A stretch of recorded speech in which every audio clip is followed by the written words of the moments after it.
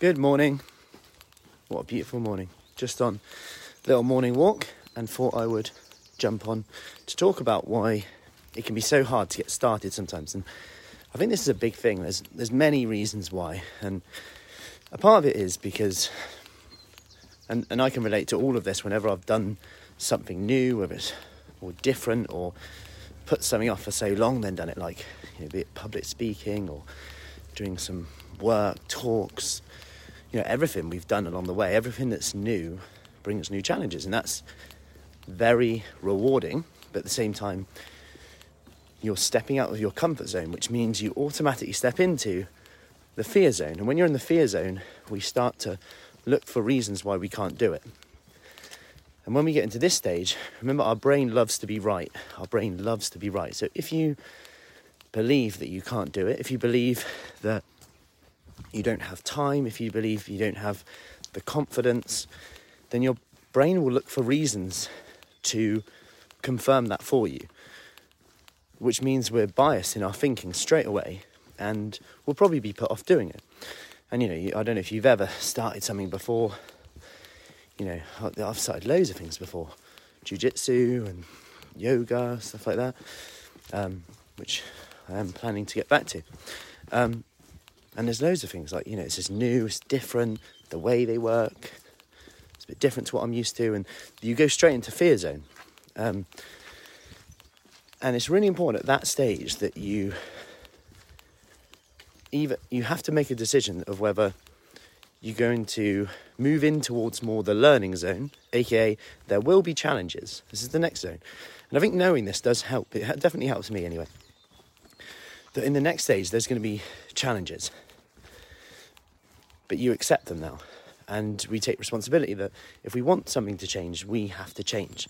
We have to grow somehow in some way in terms of our mindset, in terms of our confidence level. But to do this, we actually have to act and take action. It won't just happen. We can't wait for motivation to come because it doesn't just come. People aren't just confident. And confidence is a really interesting thing because I would say I've been through stages where I've had zero confidence and still now, right? It's interesting because in certain areas I'm confident, but put me in certain situations and I'll be less confident.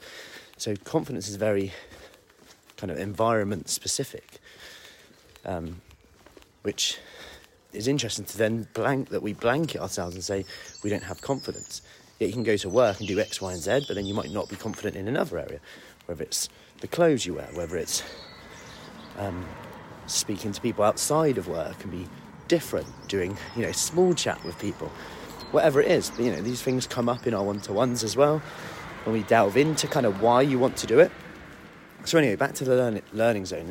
And I relate it to the kids as well a bit. When they're, they might be fearful of something, whether it's swimming, whether it's, a deeper pool, whether it's just something new, really. Going on a big slide, not the younger one though, she'll just go down it. But then we kind of look into it, and once they do it, they're like, oh, that wasn't so bad, every time. And it's just a reminder, every time you just watch it and you just think, yeah, every time. It's just a reminder of how, we big things up to be often worse than they actually are. So after the learning zone, that's where you get into the growth zone. That's where you get that purpose, that fulfillment a bit more, because you've kept going and you've conquered something that you didn't think you could do. And I'm sure you can relate to this. It could be a job interview, it could be public speaking, it could be anything. It could be bringing up kids, whatever it is. It could be fitness, it could be weight loss, sticking to something, doing an exercise session that you never thought you'd do.